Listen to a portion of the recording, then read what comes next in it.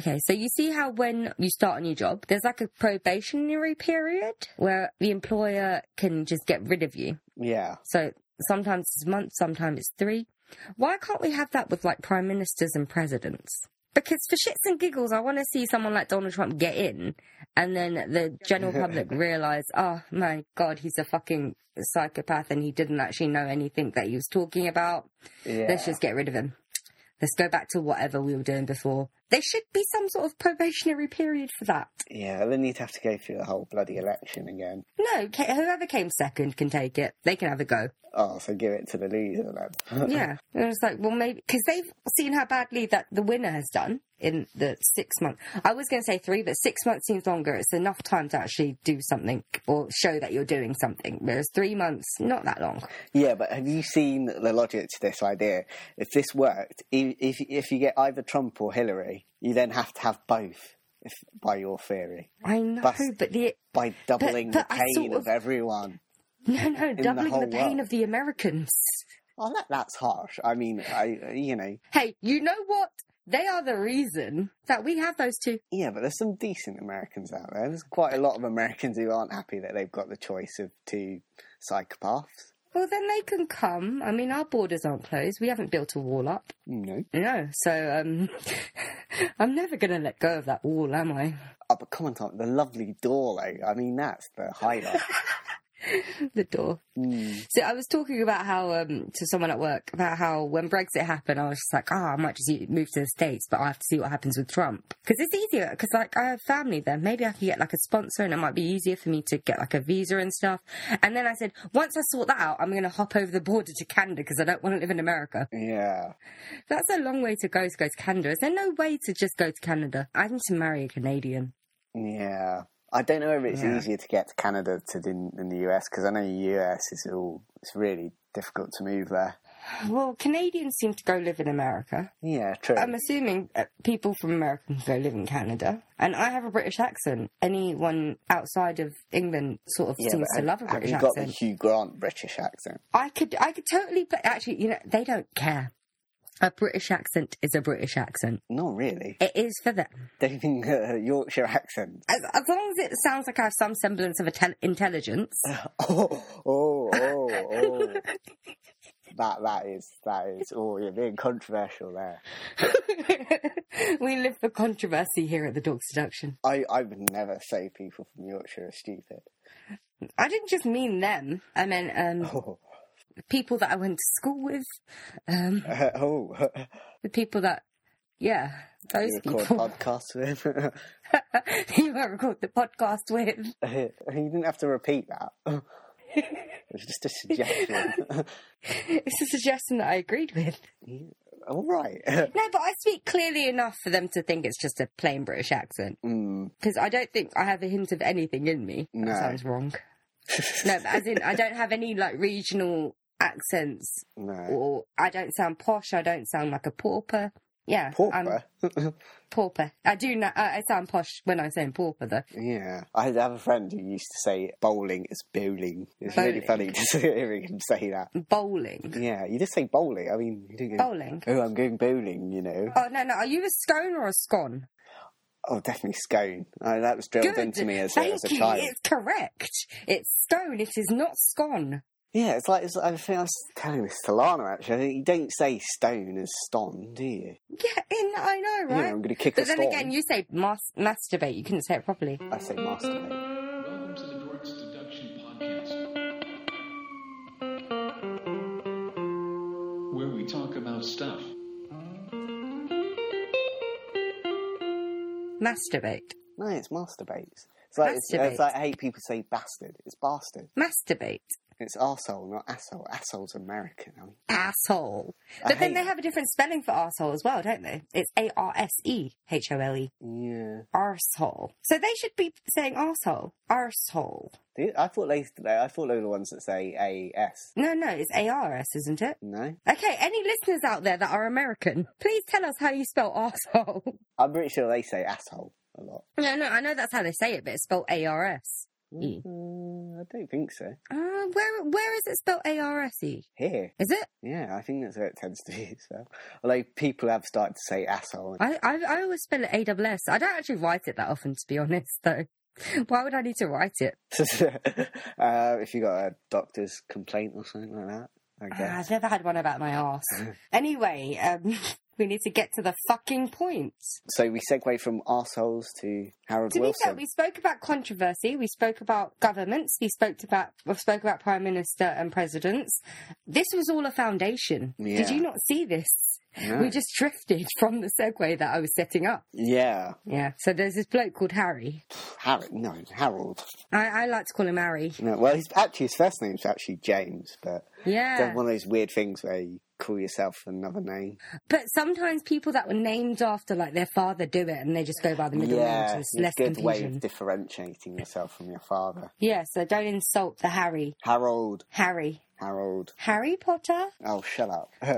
He died a day before my 3rd birthday. Harry Potter died before. No, Harold Wilson. Oh, I was going to say. Harry Potter isn't dead. Well, he sort of What did year die. were you born? I was 1992. I thought he died in 95. But yeah, he died in 95. Yeah, God, get your facts straight, Tom. That is a day before my 3rd birthday. Oh, I thought you said day before You got me second guessing my maths. I was just No, like, I thought okay, you I'm said looking day at my notes before and I was you, like, hold on you a were second. born. No, day before I was Got 3. confused there. I got silent. I was like, hold on a second. What is he talking about? Yeah. 95. I was like, yes, I've got that down. It's a day. I think that quite a lot as well.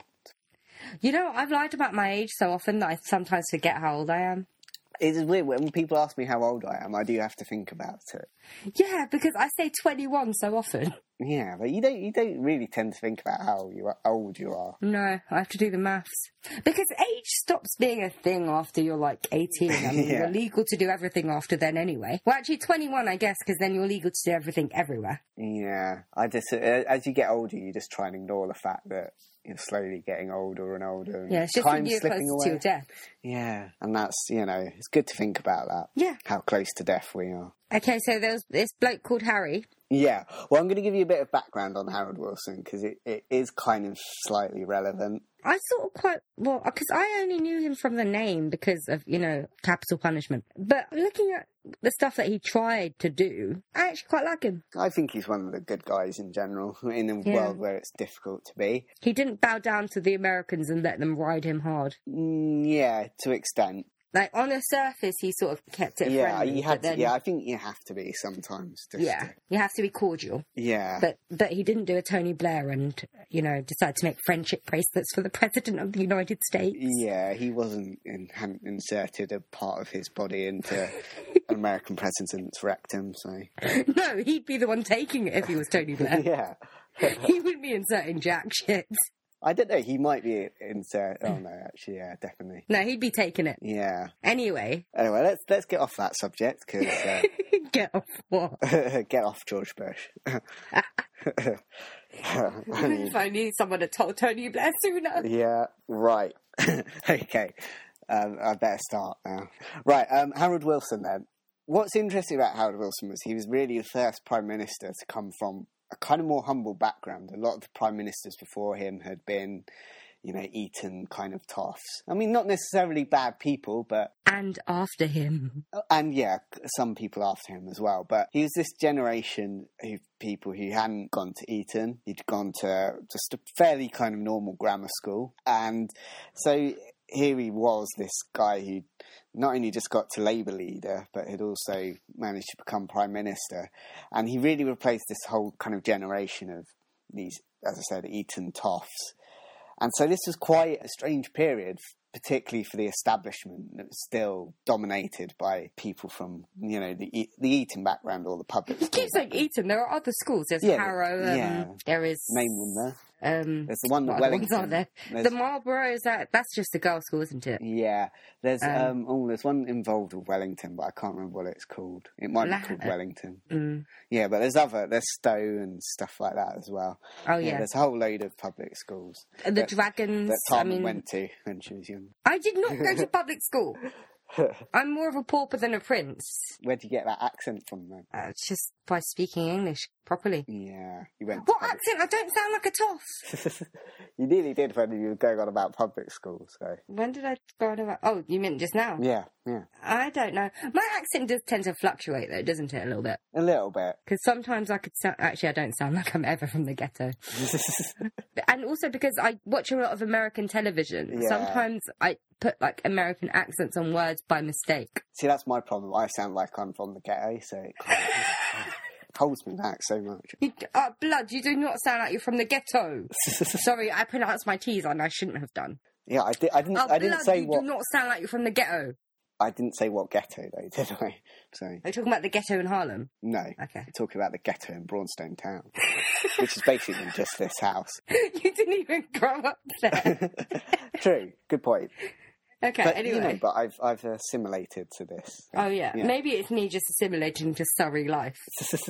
But then again, I grew up in Islington. It's not actually that hard. Surrey. How I'd love to be back in Surrey. Anyway. Yeah. What's also interesting about Wilson is he succeeded someone called Hugh Gateskill. And this is going to come kind of important to the conspiracy later on. Gateskill died at a rather young age, of 56. But he'd also been a kind of right-wing revisionist. So he changed the Labour Party to a more kind of centre-right kind of party. So it was moving Labour closer to Conservative Party in some ways. It's also important to remember that this time is the time of the Cold War, where there's a lot of paranoia, there's a lot of suspicion about people's political motives, and there was a lot of suspicion about the Labour Party and infiltration of the Communist Party into it at that time. And this is important understanding where a lot of these theories about Wilson come from. It's also important to understand that a lot of coups in foreign countries were taking place at this time.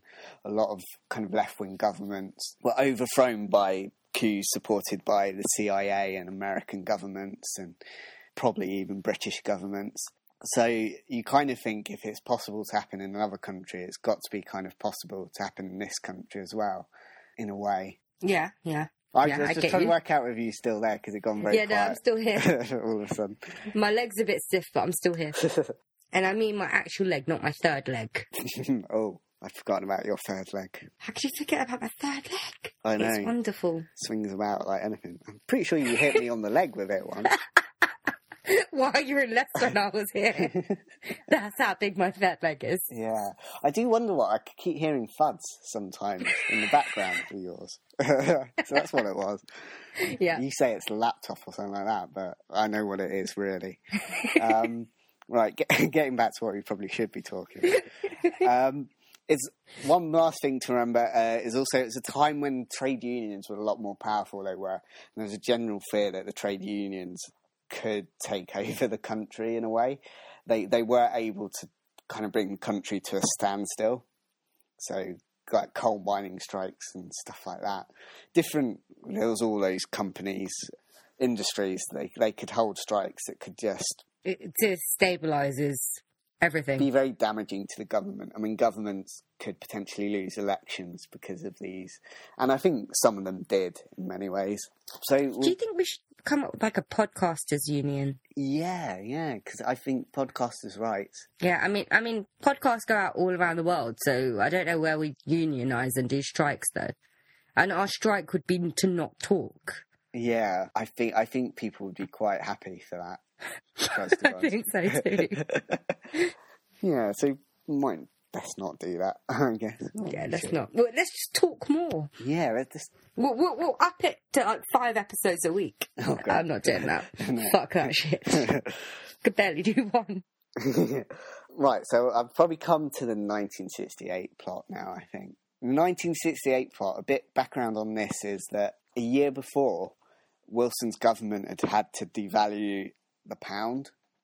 Now, this was back in those days, this is quite a serious thing. It's quite a serious thing now, though. It's harder to buy money. Economies do it a lot more these days than they used. Back then, it was this hadn't been done in years. And it was considered quite a humiliating thing to do. It's basically saying... But it's because he inherited a shit ton of debt. Yeah, in his I mean, position. the debt was something like 800 million. I was reading somewhere. I think it was 400 million. I had 800 million. Oh, okay. Let's call it 6. It was fucking loads. Yeah, more than we'll ever see in our lifetime. Yeah, well, you can always hope. I'm hoping. It's not gonna. some way. I've been wondering whether I should buy scratch cards now. Yeah. I could do with the £8,000 that's advertised on that scratch card. Yeah, this podcast could really take off, you know. All right, there's no need to do that. So yeah, devaluation was kind of really humiliating. It was kind of like, so basically saying the value of this country's money is just not worth much, really, basically.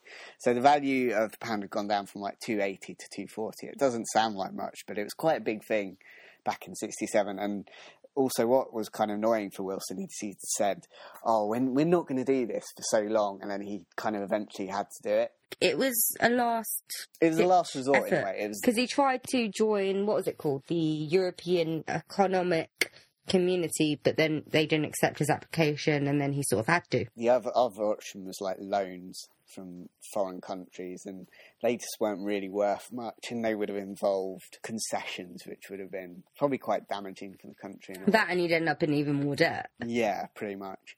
You don't take out a loan to pay off a loan. No, it's not a good idea. A good financial expertise from Tom. And that. Yeah, that's why I get paid the big bucks on the Dork Seduction. Yeah. My financial advisory.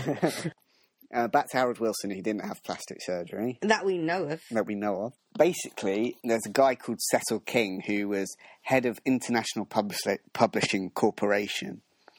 He was also... He's the former chairman of the Bank of England at this point. And so he's been destined to be a lovely guy. Yeah, he was the chairman of the Bank of England at, I think, the time of devaluation as well. So he would have been involved in that decision, or he'd certainly had some input there. But I think he was quite a conservative figure, and he would have seen devaluation as being quite a kind of humiliating thing as well. And he didn't seem too keen on a socialist government, which a lot of establishment figures weren't. But he wanted this meeting with a guy called Lord Mountbatten, who was...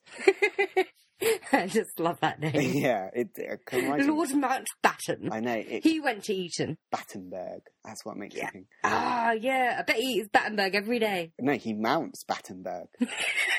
What's he doing to the poor Battenberg? Why would you waste a good Battenberg? Well, I'm not going to go there. It's too disgusting. Even for this podcast. Yeah, he was Lord Mountbatten of Burma. He was the Queen's cousin. Oh, yeah, 'cause she's a Mountbatten. Yeah, technically she is, isn't she?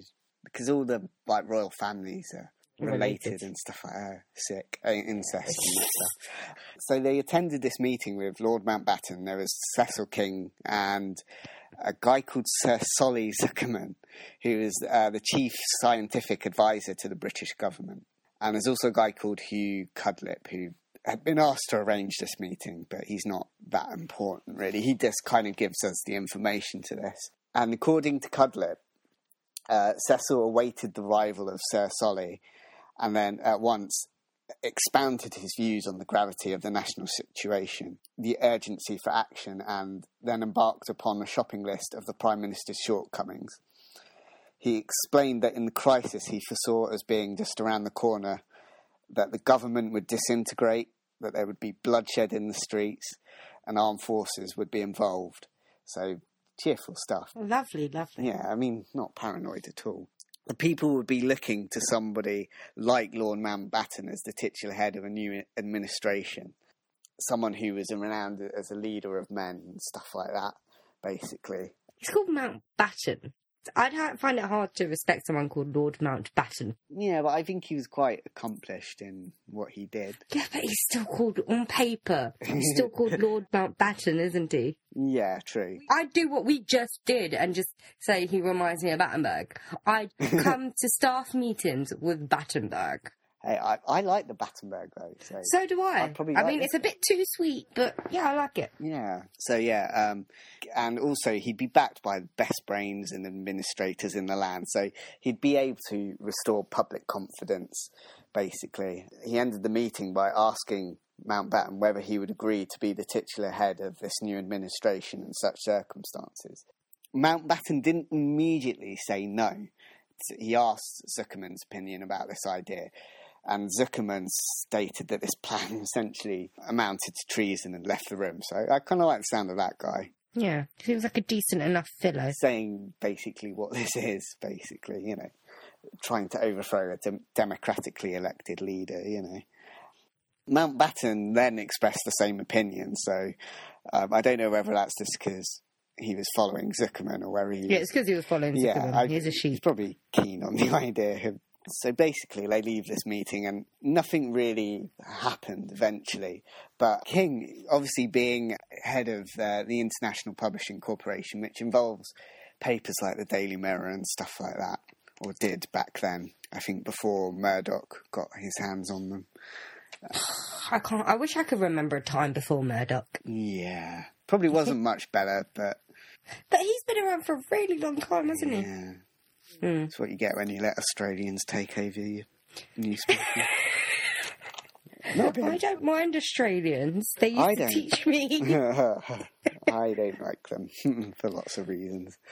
Yeah, but King then decides to kind of overrule the editorial independence of the Daily Mirror, and he basically wrote and instructed to be published a front page article calling on Wilson to be removed, basically by some sort of extra parliamentary action.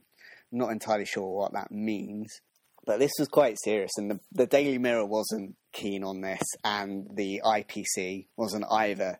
This was kind of a breach of procedure, and it's damaged the kind of interest and the reputation of the paper. So he was asked to leave, but he refused. So in the end, they basically sacked him. So he kind of got, I think, what was coming to him there, in a way. Yeah. There's one of the rare instances where I think the Daily Mirror actually saw this as actually being stupid. Because the Daily Mirror is actually a relatively left-leaning paper, even though it's owned by Murdoch, I think.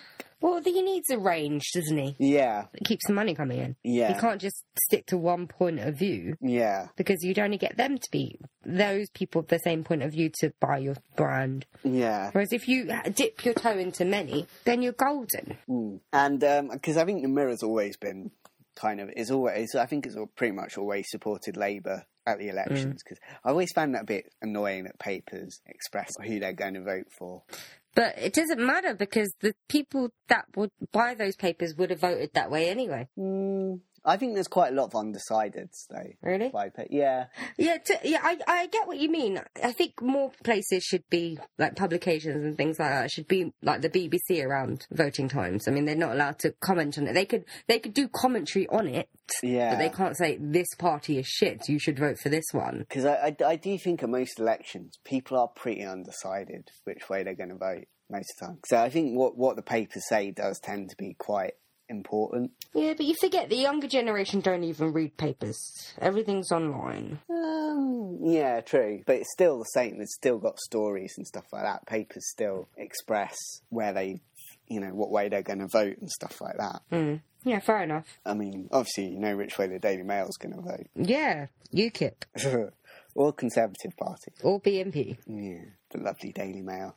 Oh, it's because the Daily Mail's actually going to be important into one of these. Just to bring this in quickly, because some people, when they say, this can't have happened, it's something that did happen back in 1924 and with a Labour government, was that the Conservative establishment at the time, this is a slight conspiracy theory, there was a letter, basically, that was posted in the Daily Mail. Basically, it purported to be from a Soviet Union official, because the Labour Party at the time had forged relations with the Soviet Union. And they basically, this guy was saying, because of these new kind of relations, the Soviet Union could infiltrate the Labour Party. It could infiltrate Britain and the colonies and stuff like that, and put their ideology into these countries. The general idea about this letter is that it was fake now. It was considered very authentic at the time. It led to their defeat in the election. But some people say they were going to lose anyway. It was a minority government. But it can show you how sometimes the establishment can manipulate things. And the one paper that actually put this letter in was the Daily Mail. You think, yeah, they're still at it these days, pretty much. It's never been a nice paper. Are there any nice papers? Not really, I don't think. Exactly. There's no, like, reputable newspaper anymore. Yeah. I mean, I don't know if there ever was, but not in my lifetime. No, but that's just depressing, talking about newspapers. It's all tabloid shit these days. Everything is tabloid. Like, where are the proper broadsheets? They don't exist anymore. Yeah. Everything is tabloid driven. Even like the Guardian and papers like that. And oh yeah, no, the Guardian is just, it's not. Well, to be fair, I use the Guardian as a source of a lot of my research. But yeah, the Guardian these days, it's not that great. Yeah. But anyway, should probably get back to this. So Mountbatten refused to participate in this, and there's no evidence that there was any other conspirators at this point. And Cudlip, who was the guy that revealed this kind of meeting, himself wasn't too keen on the idea. He was just there to, or he'd just been asked to kind of orchestrate this meeting, and he felt that King was being a bit egotistical here. So most of the people at this meeting saw it for what it really was. A pretty crass attempt at trying to overthrow a democratically elected leader. But this wouldn't be the only plot. There was another one in 1974, but a couple of things happened in between. Interestingly, there was an election in 1970, which Harold Wilson actually lost, although it was going to be close. Everyone thought he would just win it. No one really believed the Conservatives were going to get into power.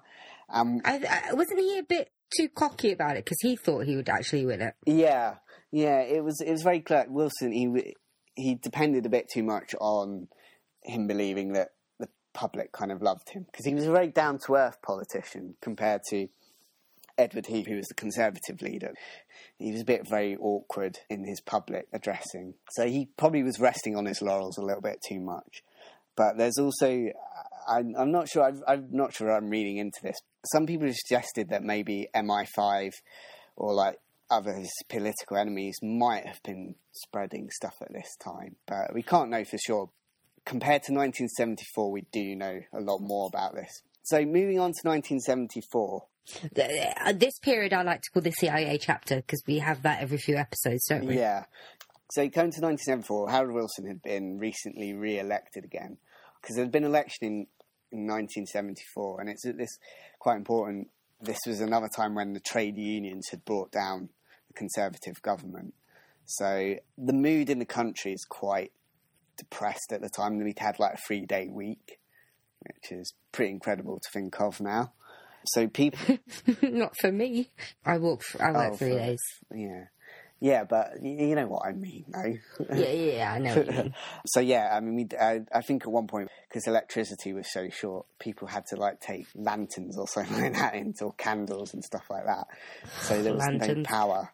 So, but could you imagine how much money was spent on candles? Yeah, bloody, candle makers would have been really happy. Yeah. Oh, we should get into that business. Yeah. Could you imagine when electricity and power fails us? Candles. Yeah.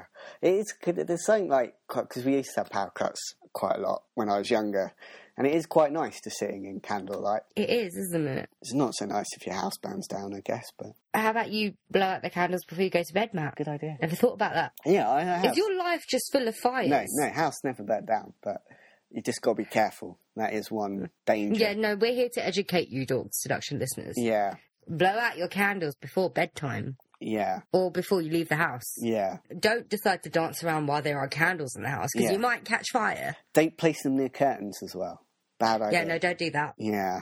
Okay. Don't leave your hair straighteners on and leave them on a bit of paper either. You've done that, have you? No, I've been told I did that, and I was like, no, I didn't. I didn't leave them on. I unplugged it, you idiot. You're trying to blame it on me. Oh, someone's been trying to blame stuff on you. Yeah, I was like, but that's just stupid, because I unplug everything before I leave the house. So basically, you use my hair straighteners, you set fire to the piece of paper.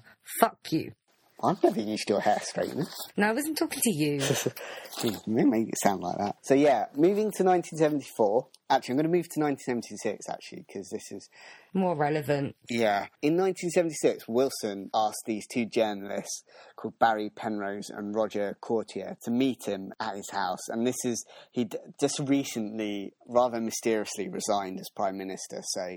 I find it funny that he resigned as Prime Minister, saying it was my plan 2 years ago, which is when he got voted back in. Yeah. It's like, what's the point? So obviously there's something iffy about it. Mm. And it's not just his, illness that we may or may not talk about later. Yeah. Now, these two journalists are kind of thinking, oh, what's this going to be about? They were thinking they might get a bit of a scoop on why he resigned, and I suppose in a way you might possibly argue that they did. But basically, he set up a relationship with these not a sexual relationship.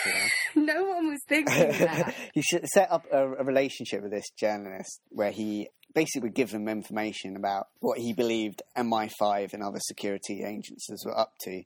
So CIA as well, I think we'll talk about soon. He was particularly like what they did when he thought more what he thought they were doing when he was in power, and some of this stuff continued on after he left power. So he claimed that Marcia, his secretary, who some people claim he had an affair with, it's not known whether he really did, but they did have a quite close relationship. But that's not that strange. Yeah. If you're working with someone day in, day out, they become your work wife. Particularly in politics, I think, as well, because you look for people for support, you need someone who's on your side in politics, particularly when you're Prime Minister, when you can be very kind of cut off.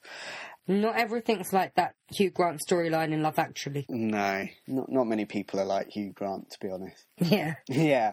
Basically, Wilson claimed that Britain's democracy was under threat, basically, by these security agencies, and he claimed that all these kind of things were going on. So Marcia, his secretary, he claimed that her house had been burgled, but only a telephone had been robbed. Now, that's kind of a bit suspicious. Like, Marcia's got all this kind of jewellery and stuff like that. She's got all this stuff that's quite valuable, but they don't steal that. They go for this telephone, which kind of is a bit interesting. He also claimed that he was being bugged by MI5.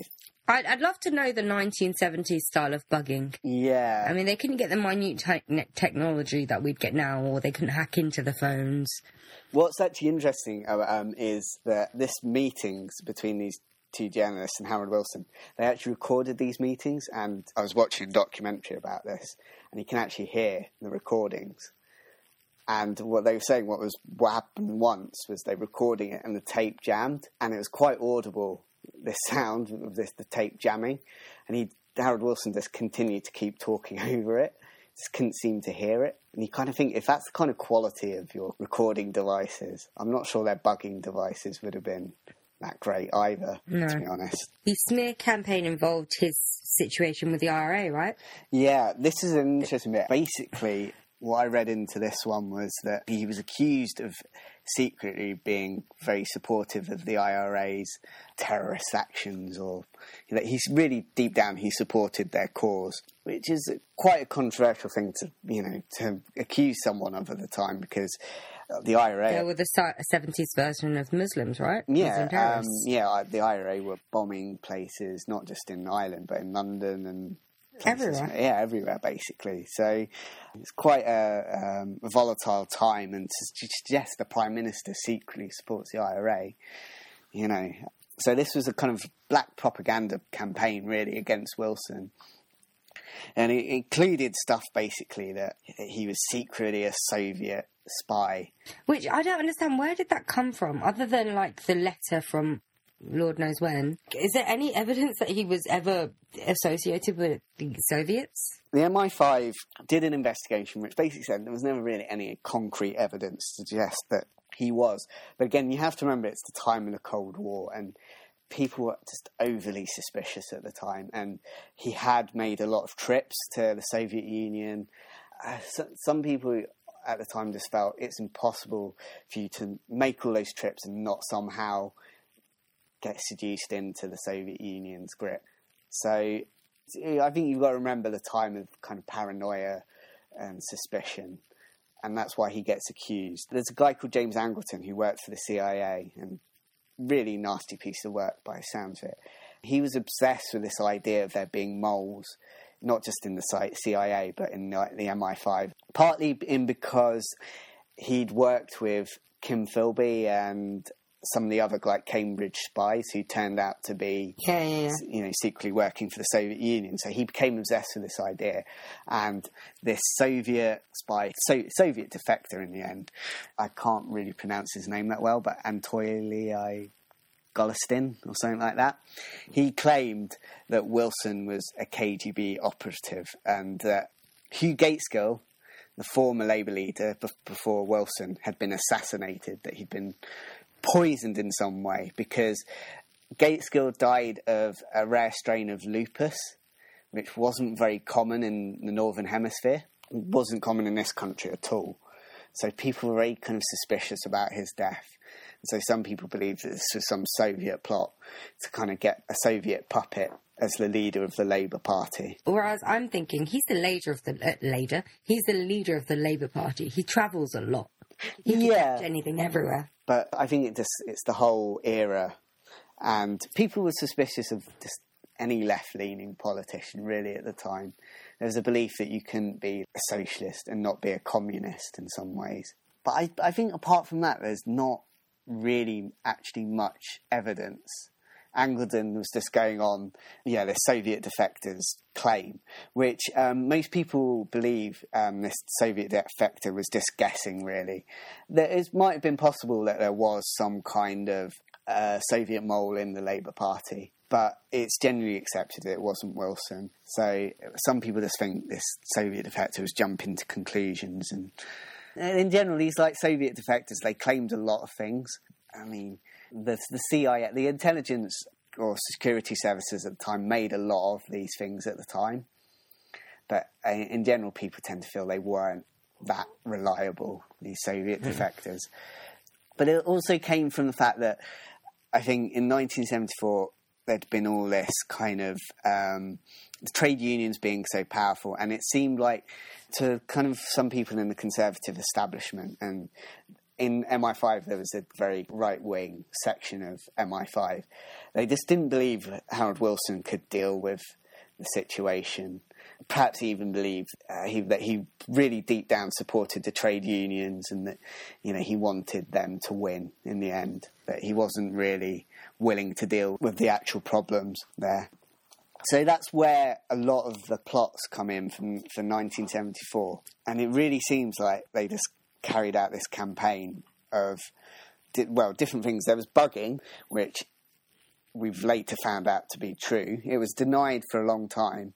It was revealed basically pretty much every Prime Minister since the Profumo affair had been bugged. Well, Houses of Parliament basically all been bugged for up until I think about 1977, when Prime Minister at the time decided that wasn't really on. So Harold Wilson wasn't... Some people say he was a bit paranoid, but it seems that there was some truth to what he was saying. Yeah, because you've got the other people that have come out. Did you read the Guardian article?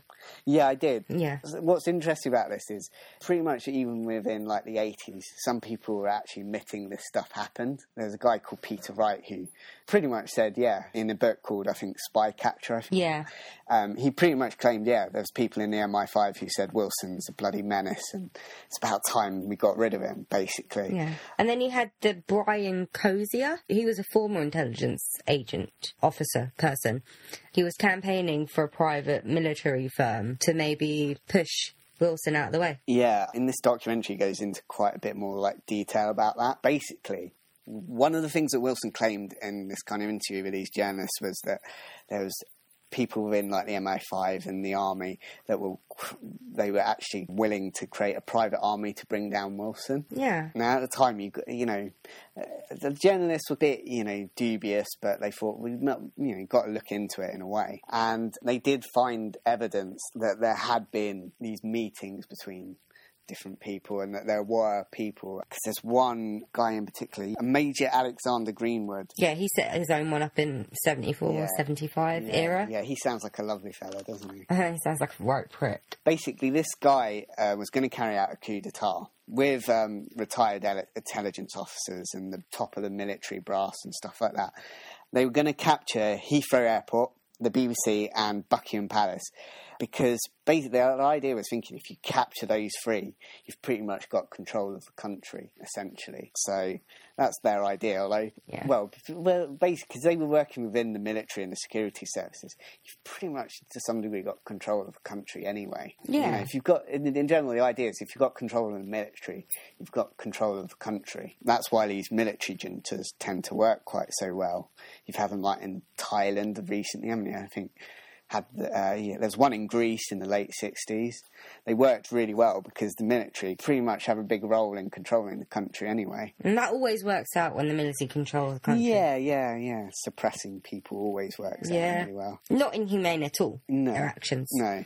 Lord Mountbatten, once again, was going to be the figure who was going to take over as interim Prime Minister. This time round... But this is one that I don't buy, because he already said no last time. This time round, he was a lot more keen on the idea I was reading, because this time round, it's a bit more official. There's people from the security services, there's people from the military.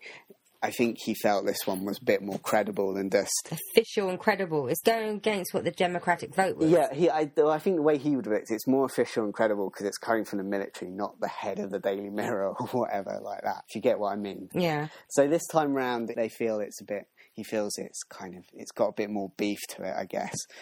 This would culminate in the Queen reading a statement urging the public to support the armed forces because basically government wasn't able to keep order anymore. The country would be ruled by a military junta, or junta, I don't know how you say that quite right. So, yeah, we'd thrive. Yeah, I mean, if you imagine, it didn't work out too well for Greece. Didn't work out too well for anyone being on a military rule. Yeah, basically we would have turned into, when you consider Britain by and large has avoided a lot of the messier things. We'd become the countries that we invade. Yeah, we'd have been, I know Annie's from Greece, but we've become from, Greece, basically. Yeah. Didn't it happen recently somewhere, a coup? Yeah, Thailand. Yeah. Well, it's happened all over the place. Really. It's happened quite a few times recently, these coups. Yeah, well, the famous one that happened was Chile. Yes, that's what I was thinking of. Yeah, but that was in the 70s, I should say. Yeah, but that's still fairly recent. Yeah, that's the big one. Still, that was the one that... We're still of an advanced time-ish. Yeah, that one was where Pinochet, who's a bit of a bastard, kind of really managed to... Supported by the Americans, I should add, who overthrew... That's actually not that rare, yeah, Americans supporting this that. Is the famous one. They did loads, so... Yeah, but it's probably best not to get into that too much. No. Seeing as though we couldn't get into it when we were doing the CIA EU shit because you guys kept talking about other things. I talked about it a little bit in one episode. I talked about it in the Hillary Clinton, when we were talking about Hillary Clinton. Not in the designated episode. No. Yeah, well, that's the way it goes sometimes. Okay. In reality, this plan got as far as... they were doing reenactments and stuff. Well, they carried out what was called a routine exercise, and you can't see me now, but I was doing that... yeah, the air quotes. Yeah, air quotes. Because Harry Wilson didn't know about anything about it, even though he was the Prime Minister. Well, not only did he not know it, but I don't think any of the government knew about it. The Home Secretary wasn't informed, which was really suspicious, and Wilson took this exactly as it was kind of meant to be. It was a threat. He's basically these people were saying, this is what we're willing and ready to do if you don't, pull your finger out. The thing about Wilson was he was always quite paranoid, even from very early on. He was always worried, even within the party, that there was people willing to just take his place, that he was always willing, that there's something going on. So he was always quite paranoid and always very protective, and he was always very concerned about keeping power in some ways. And some people suggested that to the extent that it did hinder his prime ministership a bit, that he sometimes wasn't willing to do things that would rock the boat a bit too much. So, and I think this, in some people suggest that this kind of really was what led to his resignation in some ways, basically a realisation that he wasn't really sure he knew what was going on. The kind of belief that the MI5 were kind of really just keeping him out of the loop and that they just wanted to get rid of him. So some people have suggested that's why he resigned. Other people have suggested, as you mentioned earlier, his health, because it is true that later on in years he had Alzheimer's. It's quite sad stories about him wandering around the House of Parliament, confused. Yeah, and as someone who apparently had a really great memory as well, it does seem a really great shame. He is this quite great figure, I think, in some ways. Yeah, but that's probably why most people don't know about him right now. Yeah. Because after prime ministers serve their time, they sort of become public figures. Yeah. And they take on other roles in society, and he couldn't. Yeah. Because he was 60 when he retired.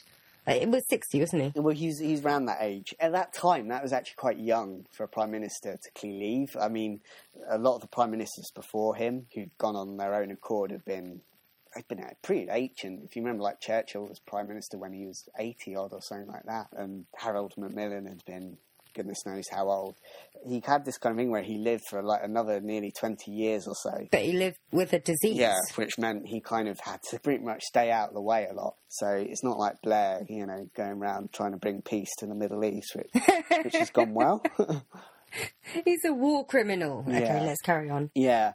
Wilson had Alzheimer's, and some people have theorised that he knew this was the beginning, and rather than just try and stumble on and perhaps embarrass himself, he thought, I'll go now before it gets too bad. Which is quite an honourable thing to do, because he could have really fucked up the country if he was unwell and running it. Yeah, but some people are a bit, they're unsure about that theory, because 20 years, I mean, it's quite a long time for someone to go through Alzheimer's. I mean, I wouldn't say it's impossible, but it's not impossible, because the mind deteriorates at different rates. Yeah, I mean, at this point he's still quite well, but you might have noticed signs of decline at this point. Yeah, I mean, it doesn't have to be rapid when he was resigning, but if he knew it was going to happen. Yeah. Because he had a history of it in his family as well. Yeah. His mum had it. Yeah, and I don't think his mum had dealt with it too well from what I was in this documentary. Yeah, so he's probably trying to avoid doing that in a public forum. Yeah, he didn't want to keep going on and on and on as Prime Minister, And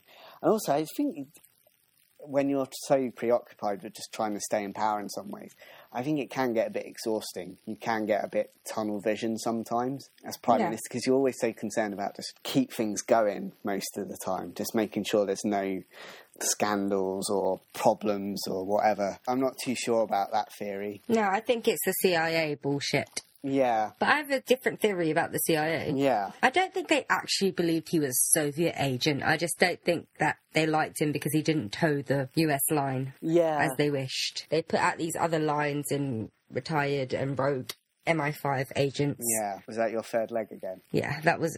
Well, because I'm sitting in a tight space, okay? My legs keep tensing up, okay? I need to keep wiggling around. We should clarify, actually, that when we talk about Wilson not following America, we're talking about Vietnam. Oh, yeah. I didn't mean like the Olympics or anything like that, Vietnam. Yeah, basically, was it Nixon, I think, or Nixon or Lyndon Johnson at the time? I think it's Lyndon Johnson. Yeah. It's Lyndon Johnson. Yeah, Johnson asked him to commit some troops to Vietnam. It was only really kind of symbolically, really, from what I've read, that they wanted him to do. It's just like a symbolic show of support. Wilson had grown up in the era of like the World War and stuff like that, and also we'd seen military kind of things like Suez and stuff like that go wrong. Wilson wasn't too keen on the idea of going into Vietnam. It was also incredibly unpopular, not just in this country, but in America as well. In the country, it was, in the war. Yeah, and seeing that America waited for a really, really, really, really, really long time to help out in the world wars. Yeah. Who gives a fuck? Yeah, so Wilson, in public, he showed a kind of support for Vietnam. But realistically, I don't think he was that keen on it. Yeah, he didn't commit anything. He probably didn't even send any troops any socks. Yeah, really, they did actually kind of stand firm when it would have been so easy to kind of buckle, because some people at the time did feel that we should be going in because America had helped us out in the war. But like I said, they waited. Yeah, but they still helped us out, and people did at the time feel we owed a debt to America in some ways. So it really was quite brave, I suppose, in some ways. It takes a bit of courage to say no to the Americans in that way. Yeah, I've got remember if I've got any more on the CIA. No, that was actually just a theory. I have no proof. Well, I think that's on the CIA involvement. And we did find out in 1978, a guy called Ken Livingstone, you might have heard of him. Oh, I love Ken. I wrote to him and he never wrote back. Oh, how nasty of him. To be fair, he must have gotten a lot of letters. Yeah.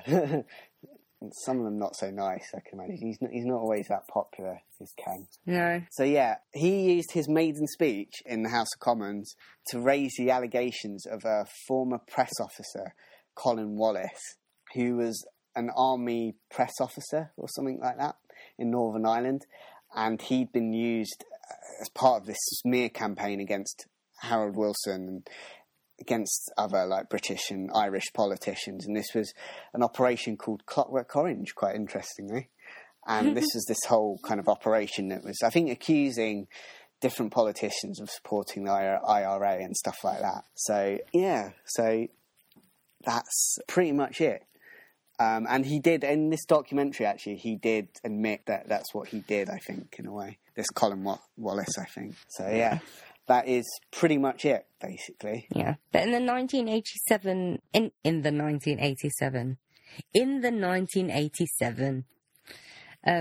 during Thatcher's reign, they investigated everything, apparently. And they said that it was just allegations and that everything was false. I don't understand this. Because say if I had said, oh, Boris Johnson did not come up with the Boris bike, he stole the idea from Matt, that would be an allegation. If he said, I did not come up with the Boris bike, I stole them from Matt, that's admission of guilt. Yeah. Alex Greenwald and Brian Cozier and so many other people involved have said, yeah, no, it happened. Yeah. Or it was getting there. Yeah, I mean, even by the 80s, quite a lot of people admitted this happening. It wasn't exactly a secret by this point. Yeah, but why deny the truth? Well, I understand why they're trying to deny the truth to the public, but they're making it look officially like nothing happened. Yeah. Just so the public doesn't know that, their democracy could be threatened at any point in time. Yeah, I think it's one of those things where I think the government just couldn't admit to that kind of thing happening, in a way, I guess. I know, but it's even more... Because it's one thing, someone's trying to overthrow the government that are working on our behalf. But now, someone's trying to overthrow the government, and the government is lying to our faces. Yeah. What can I find interesting is at a time when the government covered up a lot of things at that time, but cover-up doesn't really work when it's got members of the MI5 going, yeah, this was actually going on. Yeah, and it's MI5. Yeah. It's really stupid that people have tried to cover it up. Yeah. I'm annoyed that I didn't actually know that much about it. I had to check with you what plot you were talking about. Yeah.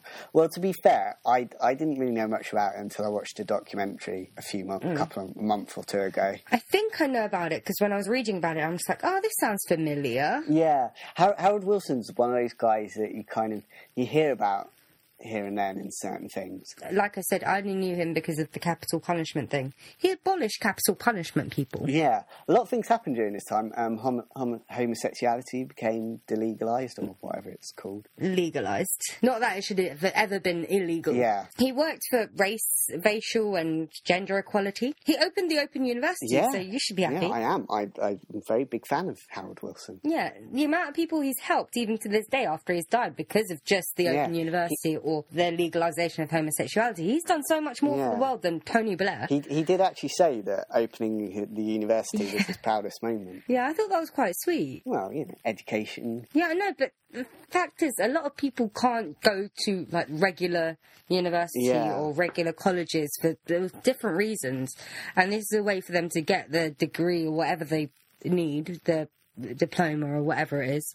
I don't know what other things can you get at Open University. It's the same as normal one, isn't it, really? Pretty much. Yeah, so that he's helping them get their qualifications. But he's done so much for the world, and I didn't know about it, and I'm quite angry. Yeah, well, the problem is you don't get told about these kind of things. I know, but he did so much.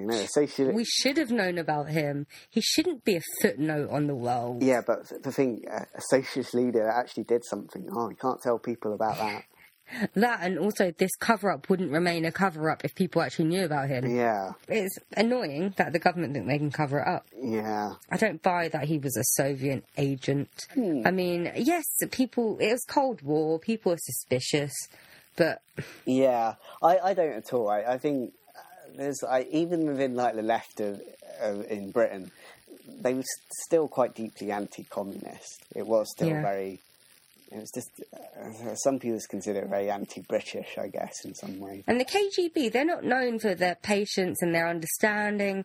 Once he became of no use to them, they would have poisoned his arse or something, done away with him, because he has their deepest, darkest secrets. Yeah, so it doesn't make any sense at all. No. I mean, I don't really think Soviet Union was particularly keen on, open universities all around the world.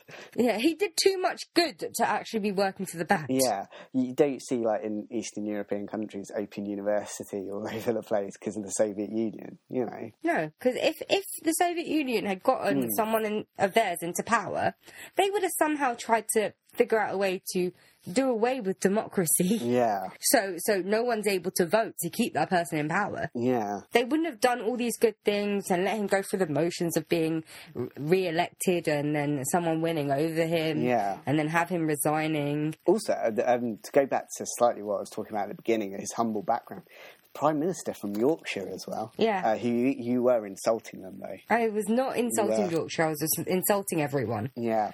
At one point, I just went before we go, it's interesting about the communism in this country is it manifested itself in, like, really kind of middle-class, upper-class people. Like, all Cambridge spies were these Cambridge kind of educated people. It's kind of really weird. Me. And you. Yeah. You're a communist. I work for the KGB. That's why I'm trying to debunk this theory. Shit, I'm a shit spy. The defunct KGB.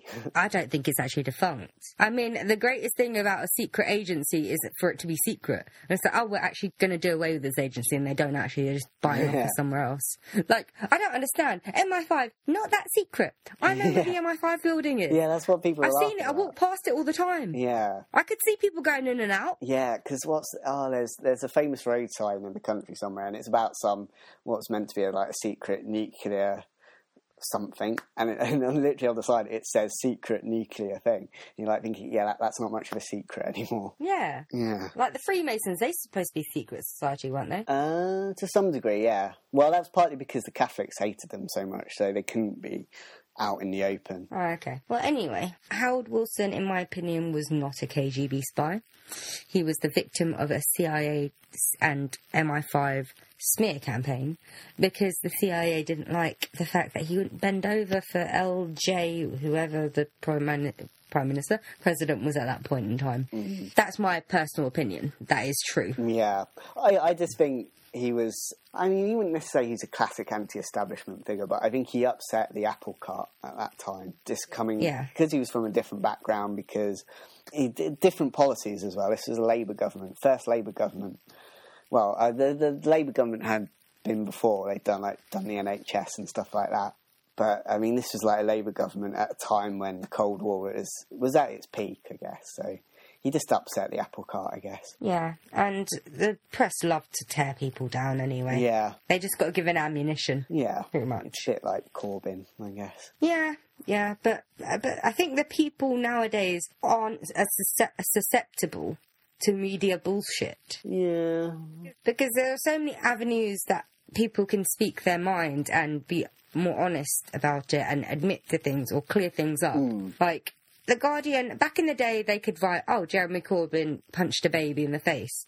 And he'd have to do a press release in response to that. And it's like he could tweet about it instead. Yeah. And before the story even gains traction. I do think the internet has been important with him because the press aren't really reporting what he's doing that well. So if you look on the internet and actually you are finding actually what he's doing more often or not. So I think that is in some ways. But papers still, for some people, they still do hold some power, I guess. Yeah, I'm not saying they don't, but I now just don't think it's as important. Yeah. It's all frivolous things that they report on. They never report on anything important anymore. Yeah, it's not the only way people get their information anymore. No, so. They actually don't report on anything that we should know about. Yeah, I did we probably should stop recording, but probably. I did one thing I had some journalists say, basically what news a lot is now, it's not actually reporting, it's just what you'll find every story pretty much in the newspaper and it'll just be worded slightly different. Yeah, pretty much. Because the news is it's so 24 hours now. It's basically people don't have the time to actually report the news anymore. No, so it's just basically... When I could log on to Twitter and just see what's trending. Yeah, you just get the story and just write it. You don't actually go to the place where the stories happen. I know. Yeah. So anyway, we can't really do our outro conversation now because this has gone on too long. It's not a Swedish thing. It's a establishment figure thing. That's why they run so long. Yeah. But I think this one was better than the Olaf Palm one, maybe. Oh, yeah, the Olaf Palm one, that was just... I think we must have been in a weird mood, as well as it being very long and tedious, and there's so many different aspects of it, and then I was just, like, really tired. Yeah. And to be honest, I let you do most of the talking while I was trying to loosen my legs up. That sounds really weird. Yeah. Do that a lot, do you? Only when I'm recording with you, Matthew. Ooh. I should be honoured, I guess. Okay, so you have to go off on your date with Chris. That's why Chris isn't here. Oh, yeah, we didn't even acknowledge Chris's existence once. This is great. We've forgotten all about him. Yeah, so Chris has actually missed this episode because he's getting ready for his date with Matt. He probably won't even wear anything clean. He doesn't treat Chris well. Anything, to be honest. Oh, God, that's disgusting. What? Oh, thanks, Simon. I don't want to picture that. I've got a beautiful body. Oh, yeah. Oh, sure. Oh, that's mental pictures. No. That is harsh. I can't believe you'd say that. Anyway, what else? There's nothing else to say about this topic. There is one thing I do have to say, though. To all those people on YouTube, all two of them, that complained that we had a podcast on YouTube, we actually have subscribers there, which I didn't even realise. So fuck you, guys. Fuck you. Yeah. That's my signing off. To anyone listening on YouTube, hello. Yeah, and, fuck off those two listeners. You can...